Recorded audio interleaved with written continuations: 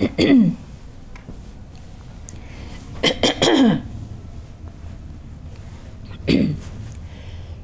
the second day of our spring 7-day Sesshin, 2nd of October 2017. And we're going to continue where we left off yesterday, just finishing up with some comments by Master Sheng Yen from a book called Illuminating Silence. And we've been looking at Shikantaza a little bit, and then just about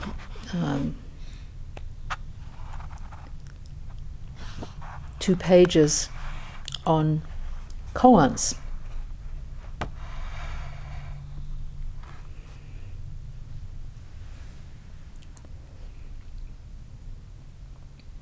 He writes the Gong'an, and that's the Chinese form of this word, koan.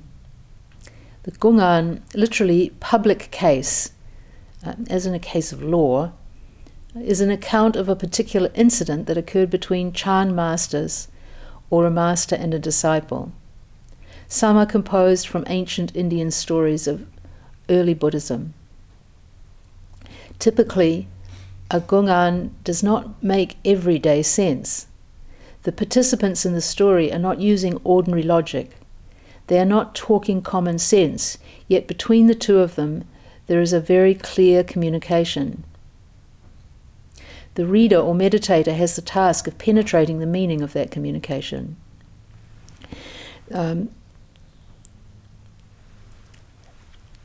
Sometimes you hear people commenting that Zen, the koans are like Zen riddles, that they're just the masters being zany in order to break down our reliance on language. But it's much more than that. There's very specific meaning in these stories. And it's our job when we take them up to get inside the story and explore that meaning.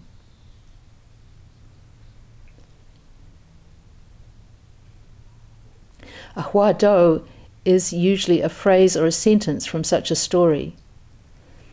Some huados are made up on the spur of the moment, or can be as blunt as questions such as, "Who are you?"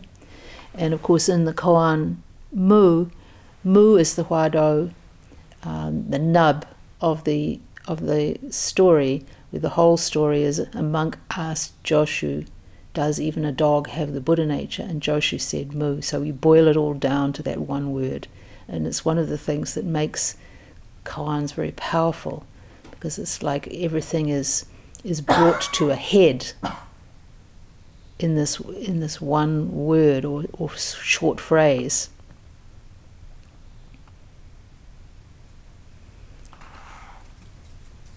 In Sung Dynasty, China, Gong'ans and huados became important means of training large bodies of monks in monasteries.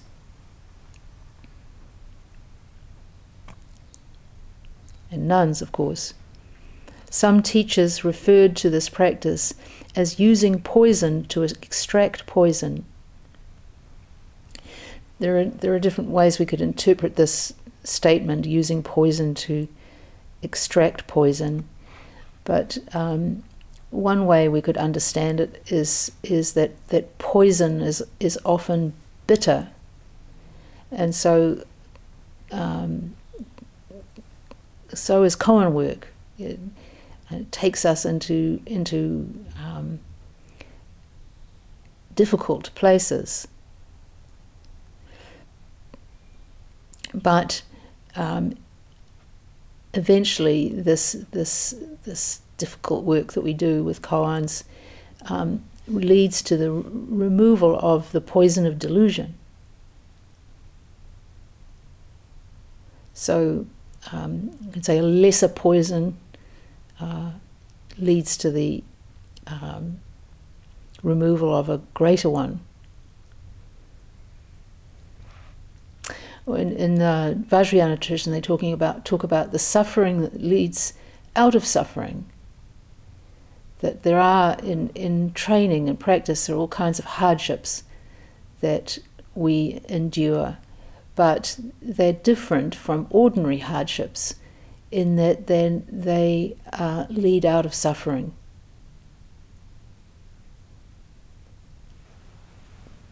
They're not the kind of meaningless and circular type of sufferings of samsara.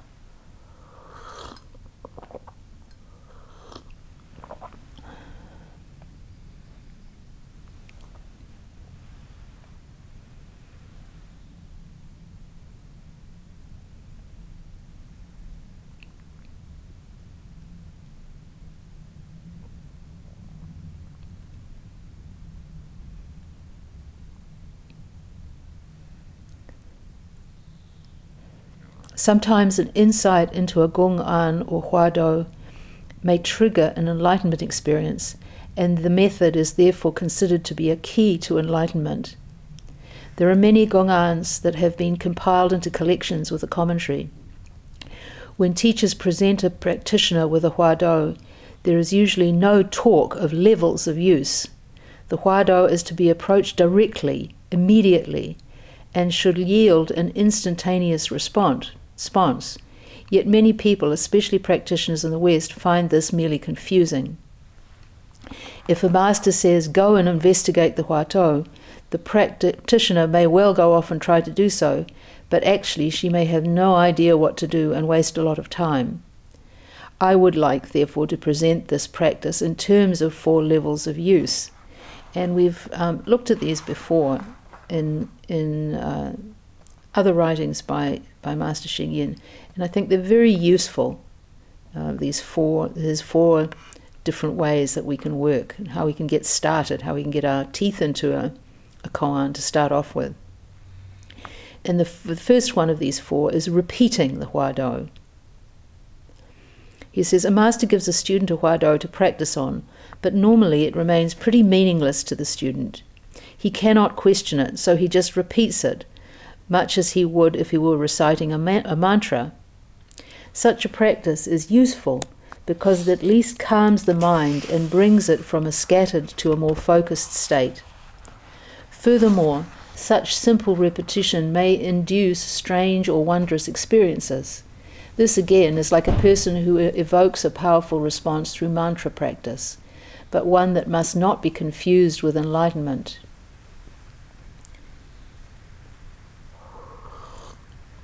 These strange and wondrous experiences that he's talking about come out of our concentration, and they can be of many different kinds. We could have a vision of a Buddha or a Bodhisattva, or some people will have different kinds of psychic experiences. But it is very important to not mistake these for enlightenment, to keep pressing on. The second stage that Master Sheng Yen has is questioning the Huado. When you repeat a Huado, a question may appear in your mind. It may occur to you to ask who is repeating the Huado. And this is one of the Chinese, very common Chinese koans, is because the Pure Land school is so prevalent that then the koan becomes, who is it who is reciting the Buddha's name? That's the main practice of the Pure Land school. Or as here, who is repeating the Huado? Who is asking the question?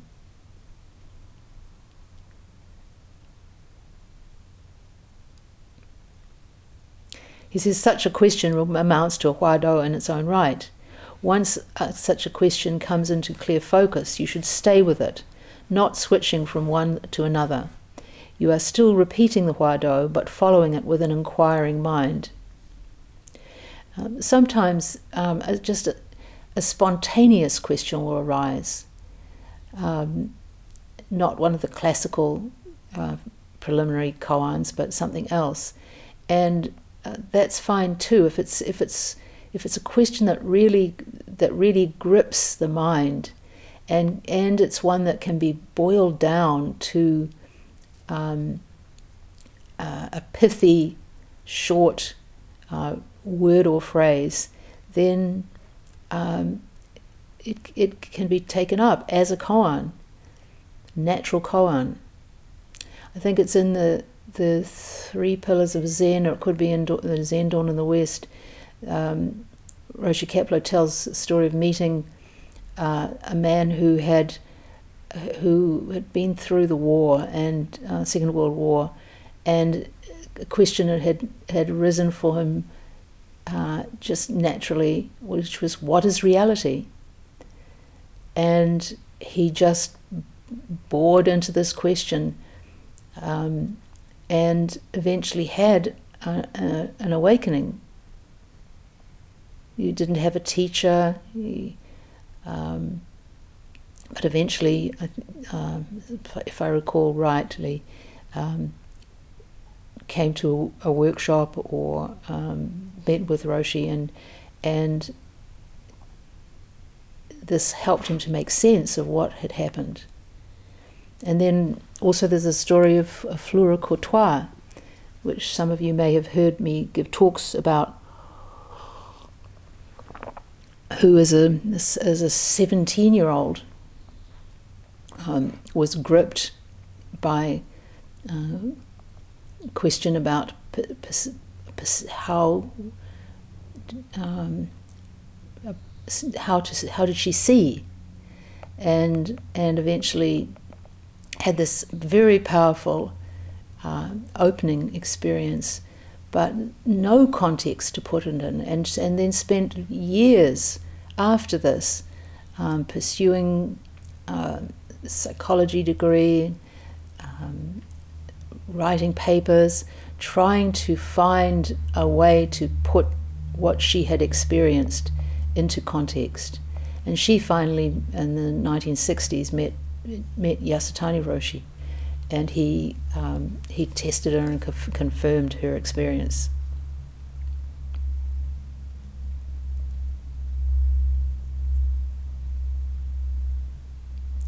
He says, once a question comes into clear focus, you should stay with it, not switching from one to another.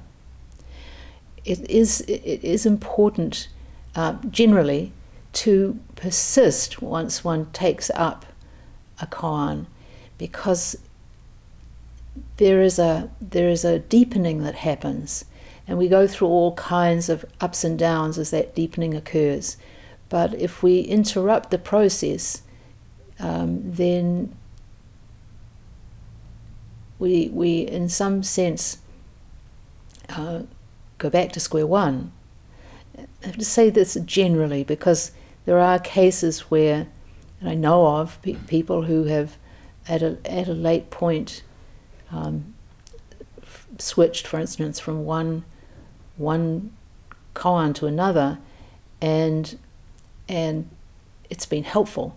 So it's not an absolute thing, but you could think of it as being like, and this is an analogy that's used in Asia. It's like you're excavating a mine, and if you keep changing practices and you're excavating so far, and then coming up against something and then switching to something else, then you start excavating again, and you may get down to the same point, when really what's needed is a sense of, when you hit that granite rock at a certain point, to keep going.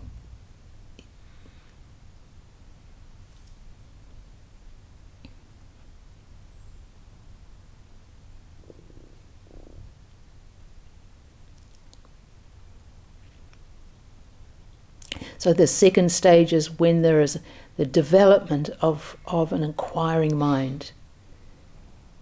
we start to be gripped by the question.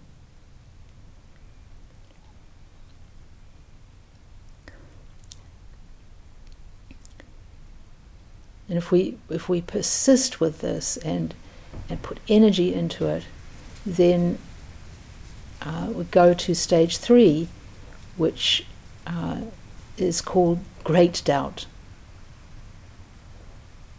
He writes, when a practitioner feels an urgent need to understand the Huado and to answer the question, the great doubt arises. There is now more or less an obsession with the question. You continue asking and asking with great earnestness and resolve. The mind is so filled with the question that eventually the whole universe appears as one gigantic question. This is then called the great mass of doubt. The universe itself is the Huado. This is the level to which the Chinese apply the term Can, meaning investigate.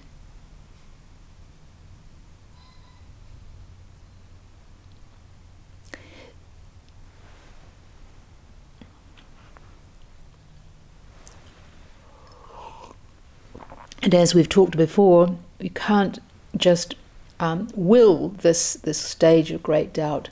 It's something that unfolds in its own time.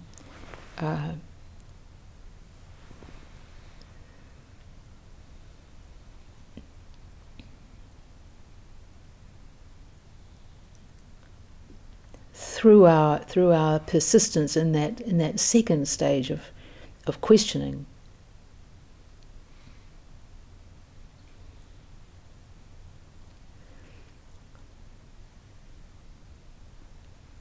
The fourth stage he describes is watching the Huado, and he says, actually this level can be said to apply only to those who have already seen into their true nature. When a person has had an enlightenment experience, this does not mean he or she is completely and permanently enlightened. Even for those with some experience of Kensho, there remains a necessity for further cultivation, deepening one's practice. Watching the Huado ensures that the power of the practice does not fade. The Huado is simply called to mind and allowed to evoke what it will. It may be that experiences get deeper and deeper, or it may be that they are just like bubbles that arise and disperse in a running brook. For some people, the basic Huado may become their fundamental practice for the rest of their lives. And this is actually the case in Korea, where you might take up what is this as your primary koan, and may have insights into it, but you just keep deepening that intimacy with it. And all the koans really are bottomless.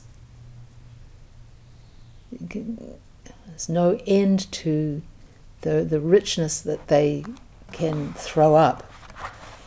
I've discovered this teaching the koans, working with students on different koans, is that every time pretty much one sees it from a new angle, or sees a way in which it applies to one's life, one's situation, from just coming back and working with a student who naturally comes to it from a slightly different angle, and so different aspects of the meaning of the koans will be exposed. He continues, perhaps you are wondering about those who have reached ultimate enlightenment. Do they need to practice? Unless they have reached perfect Buddhahood, practice will remain important even for them. Once upon a time there was an enlightened master who continued to prostrate regularly to the Buddha statue. When people asked him why he did this, he simply said that it was what he did. Another master continued to read sutras. When he was asked why he bothered to do so, he said he did it to shield his eyes. Even great masters continue their practice. When you are practicing at the second level, many questions may arise. Perhaps they come from the books you have been reading, or they are a guess you make. Maybe a question comes from your own unconscious. But no matter how it arises, whenever an answer takes the form of words or an idea, it is most assuredly wrong. Maybe you are delighted by your answer. That's it, you may exclaim to yourself. But be careful. Very soon you will be like a deflated balloon, or like someone who, under LSD, has written down an answer to the riddle of the universe, and, on coming to, reads a load of rubbish. The Huado does not follow the logic of the reasoning mind. If you try to figure out an answer or seek a subtle phrase to contain some insight, you will be mistaken. Someone who comes up with such an answer is like someone awakening at night and mistaking a thief for his father. And I guess this relates to a Chinese story about somebody waking up in the night. I think this is how it goes, and hearing sounds and thinking it's their own father coming in, when in fact it's a thief. So rather than being some benevolent influence, it's danger right there, not seen.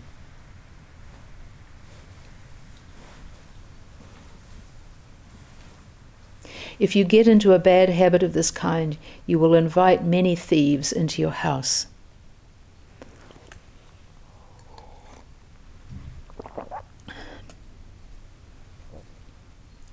But I guess that's we can guard against this sort of stuff in that we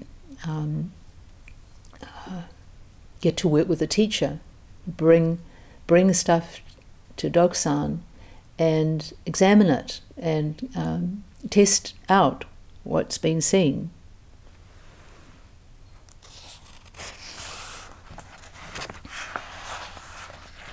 When working on subsequent koans, a lot of what one does is just make a presentation, and then if it's not it, eliminate it.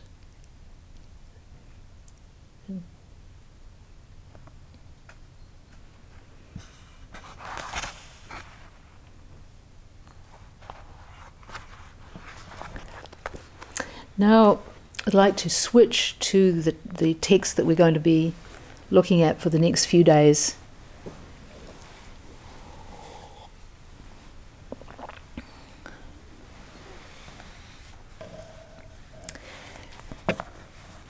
It's a collection.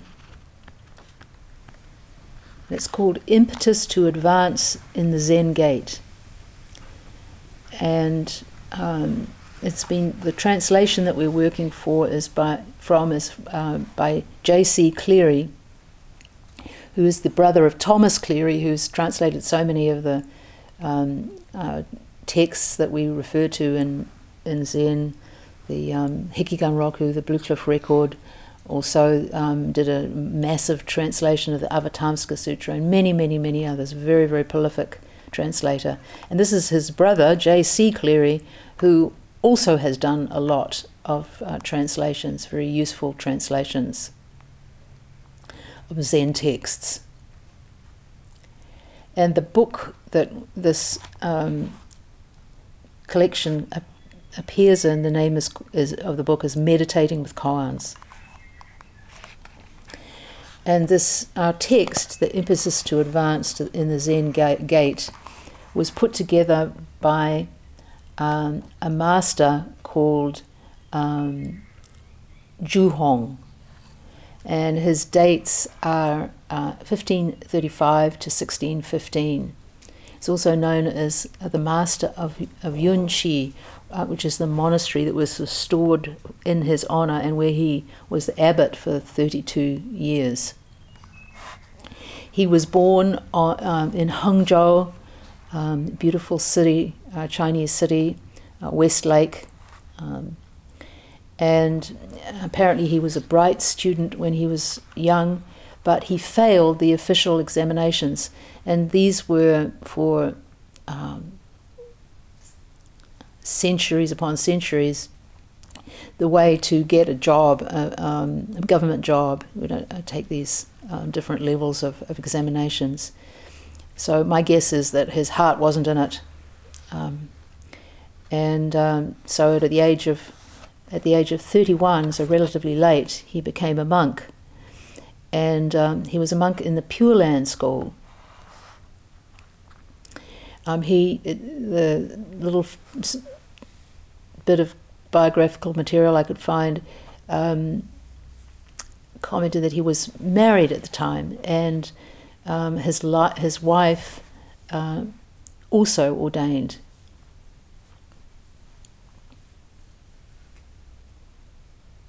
He was actually most well known or renowned as for writing a rebuttal to a text that was written in Chinese by an Italian Jesuit, Matteo Ricci. And this was a time when the very beginnings of the encounter between Christianity and Buddhism, and it's evident that there was quite a bit of respect between these two, Zhu Hong and Matteo Ricci, as they were debating issues of theology and Dharma. He published this particular text that we're going to look at in 1600. And just to put that date in perspective, it's a lot later than many of the texts we look at, the Chan texts we look at. This was in 1600. Shakespeare was writing his plays. Queen Elizabeth died in 1603. And if we relate this time to New Zealand, just 40 years later, 1642, Ngāti Tūmatakokiri iwi were encountering Abel Tasman and his men in Golden Bay on the South Island. And this whole period is a little bit prior to the time of Master Hakuin. Master Hakuin was born in 1686. So we'll start just by reading Cleary's introduction to this text.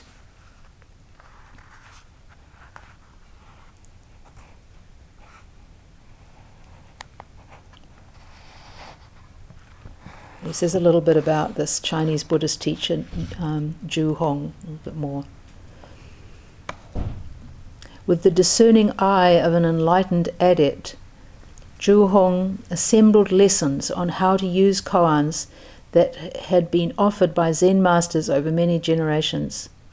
Consequently, this book does not represent a narrow sectarian perspective on the question of koan study, but a compendium of enlightened advice from a wide range of classic Zen teachers.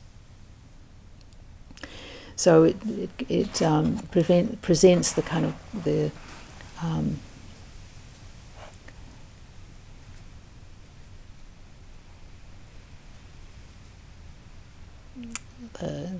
popular hits of instruction on koans, you could say.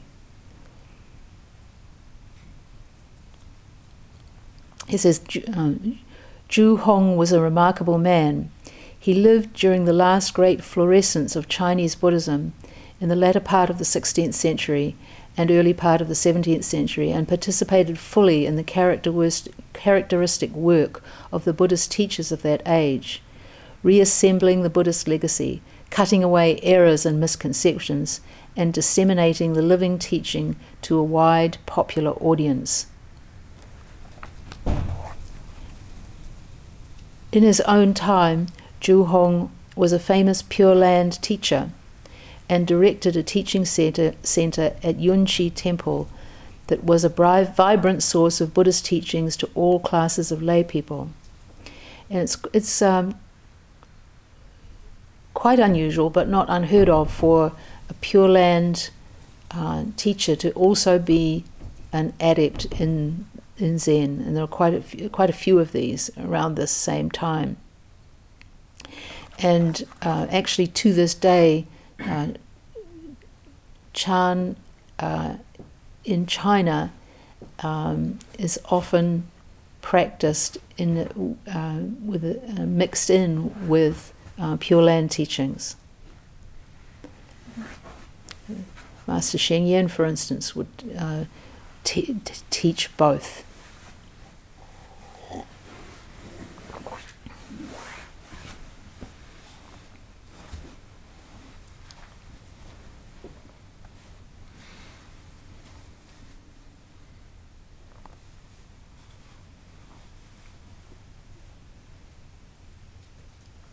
So this Zhu Hong composed guides to practice, assembled bibliographical information on Buddhist teachers of note, and compiled anthologies of the works of the great teachers of the past.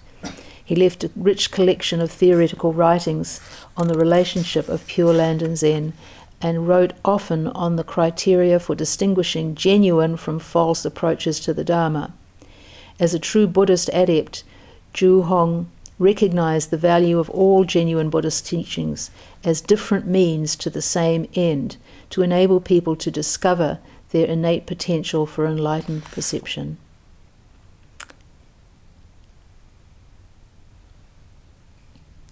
So that's at the core of all genuine teachings, to help people to uncover their innate Buddhahood.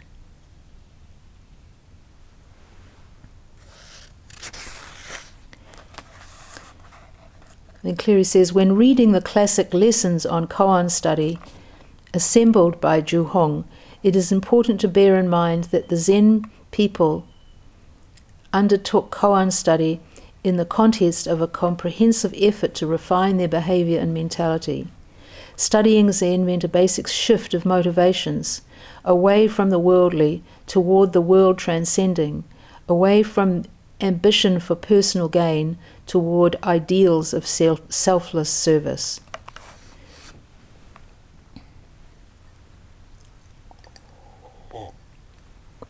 And it's the same for us.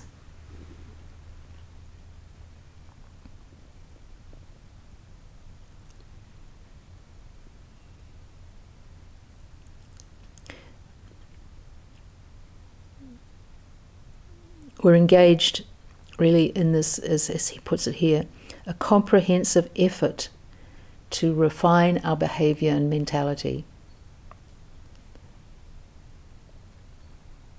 to work on ourselves, to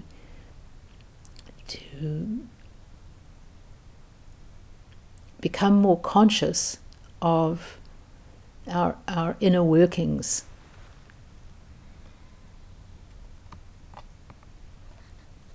so that we can serve.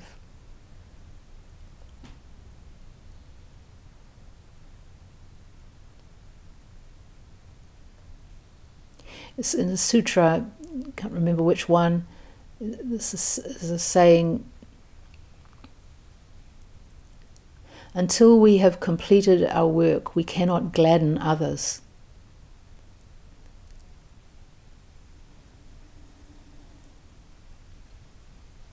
The more we have managed to liberate ourselves from our own poisons, from our greed and our hatred and our delusions, the more we will be able to gladden others, to help others liberate themselves.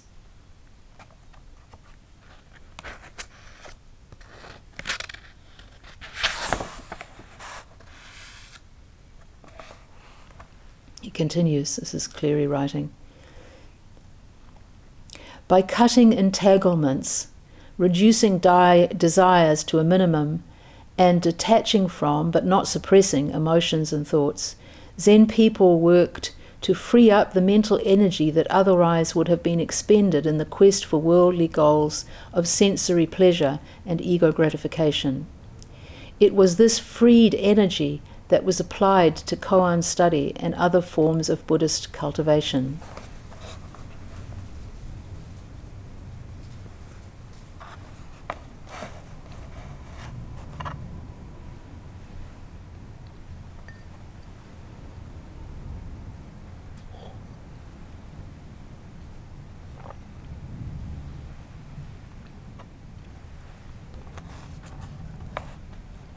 Already in this sesshin, some people experiencing a freeing up of their energy, stuff rising up to consciousness that has maybe been ignored or blocked out, and starting to become aware of this stuff, and it is a sign of practice working on our minds, that the mind becomes quieter, and then these things come up into consciousness.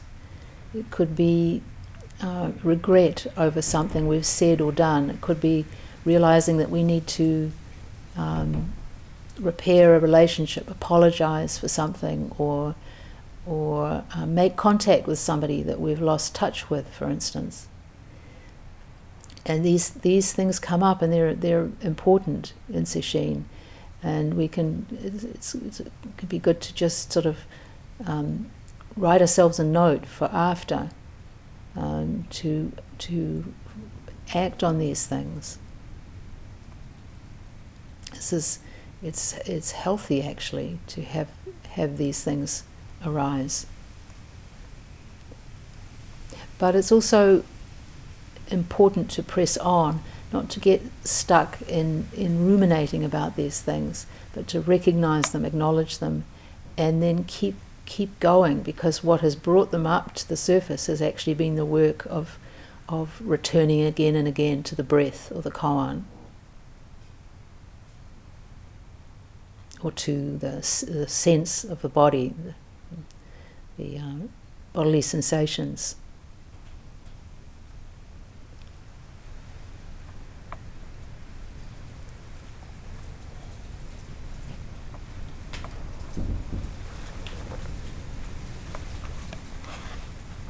It continues, to work with koans, the learner must have assimilated the basic Buddhist perspective on the fleeting nature of worldly satisfactions and the ultimate futility of craving and anger. The learner must be ready to act on the proposition that there can be more to life than the continual attempt to acquire love, honor, possessions, and social standing. The learner must accept as a working hypothesis the unsettling claim that there are other ways to use the mind, outside the search for animal satisfactions and culturally defined goals. The learner must be willing to venture beyond the realm of ceaseless inner dialogue that maintains the false self by pretending that everything is already known and well defined. These are some of the basic lessons drawn from the Buddhist teaching that must be learned as the prerequisites for koan study. Sometimes the wrong notion that Zen is somehow completely value-free and it can be approached without any reference to the teachings of the Buddha. But actually this is not correct. There has to be, we have to be coming at our practice with motivation that is healthy and sustainable, and that means having to some degree an understanding of the teachings, so that we come with some amount of right view, and that leads into right aspiration. Because if our aspiration is a selfish one, then it's going to be working at cross purposes to the practice. He continues, people today are ceaselessly bombarded with artful propaganda and titillating spectacles of all sorts of useless information supposed to fire their imaginations. Attention deficit disorder is a syndrome that increasingly affects all modern people. I checked the publication date for this book, and it came out in 1992. So I think we could fairly say that things are a lot more distracted now than they were in 1992. Now most people have their own personal distraction device on their body at all times, and can bring it forth whenever needing to deflect the mind in some way.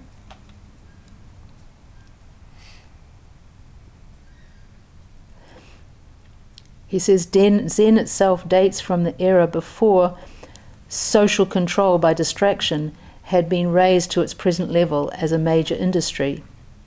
But in essence, the obstacles that confront modern people are only an intensified version of what always hindered people trying to learn Zen.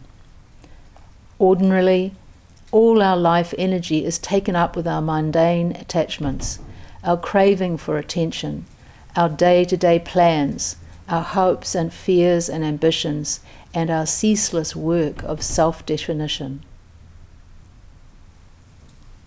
This little list he's given here are the very things that we need to let go of in Sesshin.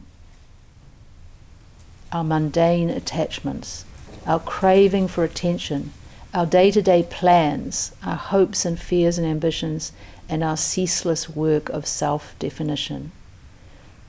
If we will find ourselves saying to ourselves, I'm an X sort of person, or this is something not suitable for me, or that's what I'm really like.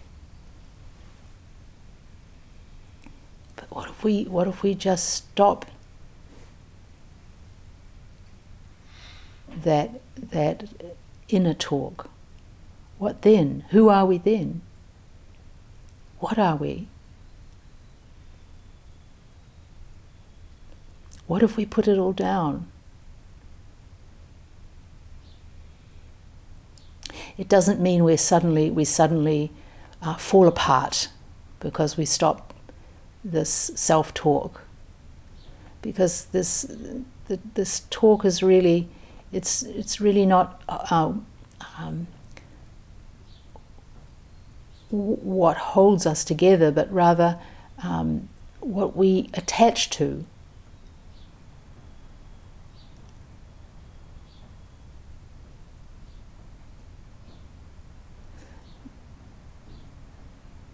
The way in which we mistake the various aspects of ourselves as solid and real.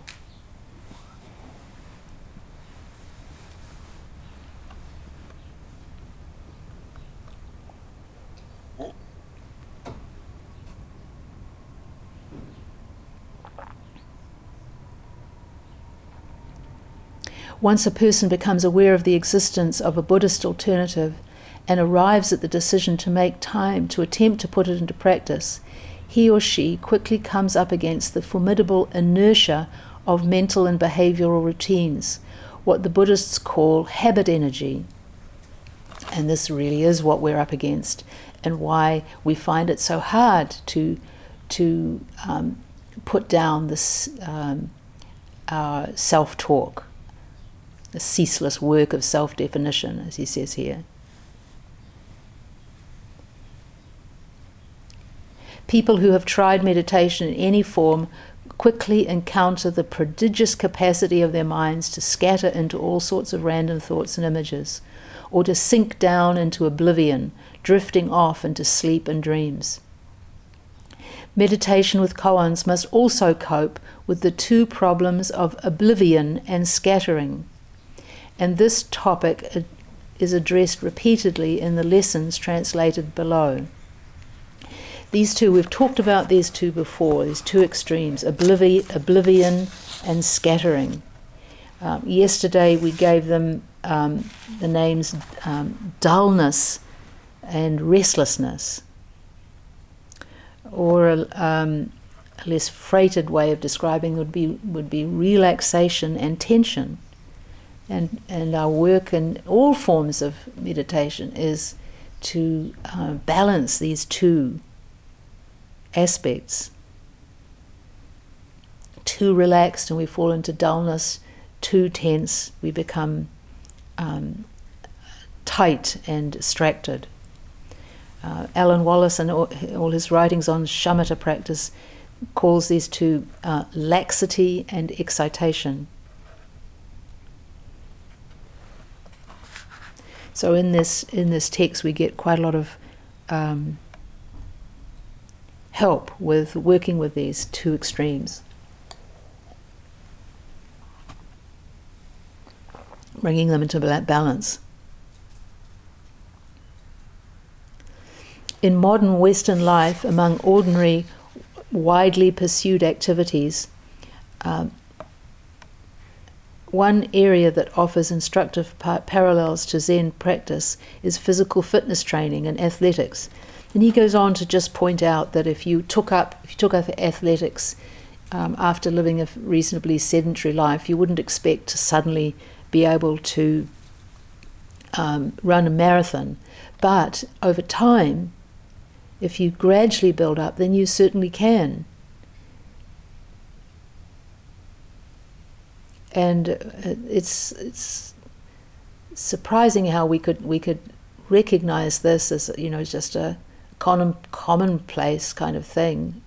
But when we come to our practice, we set very much higher expectations for ourselves. Frequently, people in workshops will say, "Oh, my mind is so full of distractions," as if they should be able to sit down in a workshop and wipe those distractions out with one fell swoop.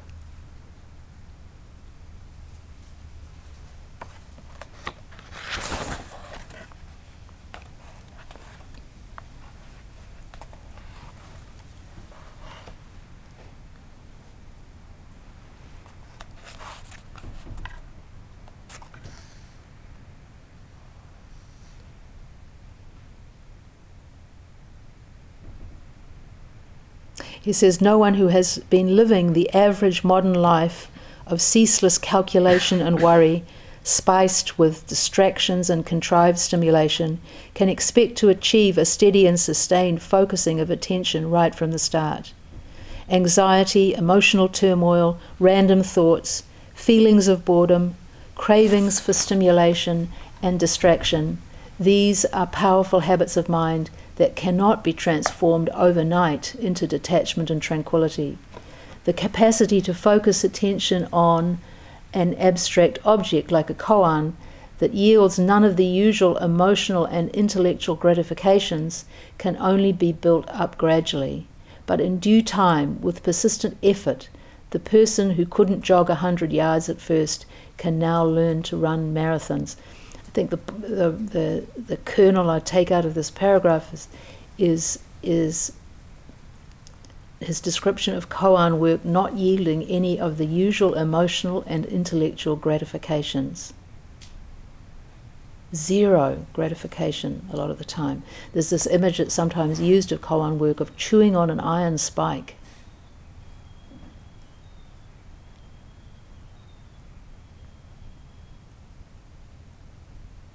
Why would you do it? Well, it comes back to these questions that we have, that we long to answer.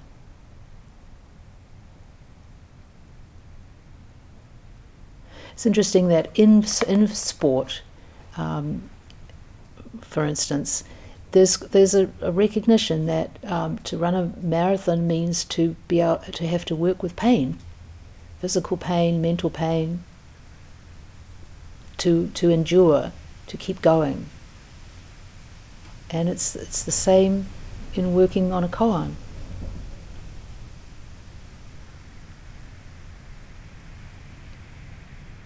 Well, our time is up. We'll stop here and recite the 4 vows.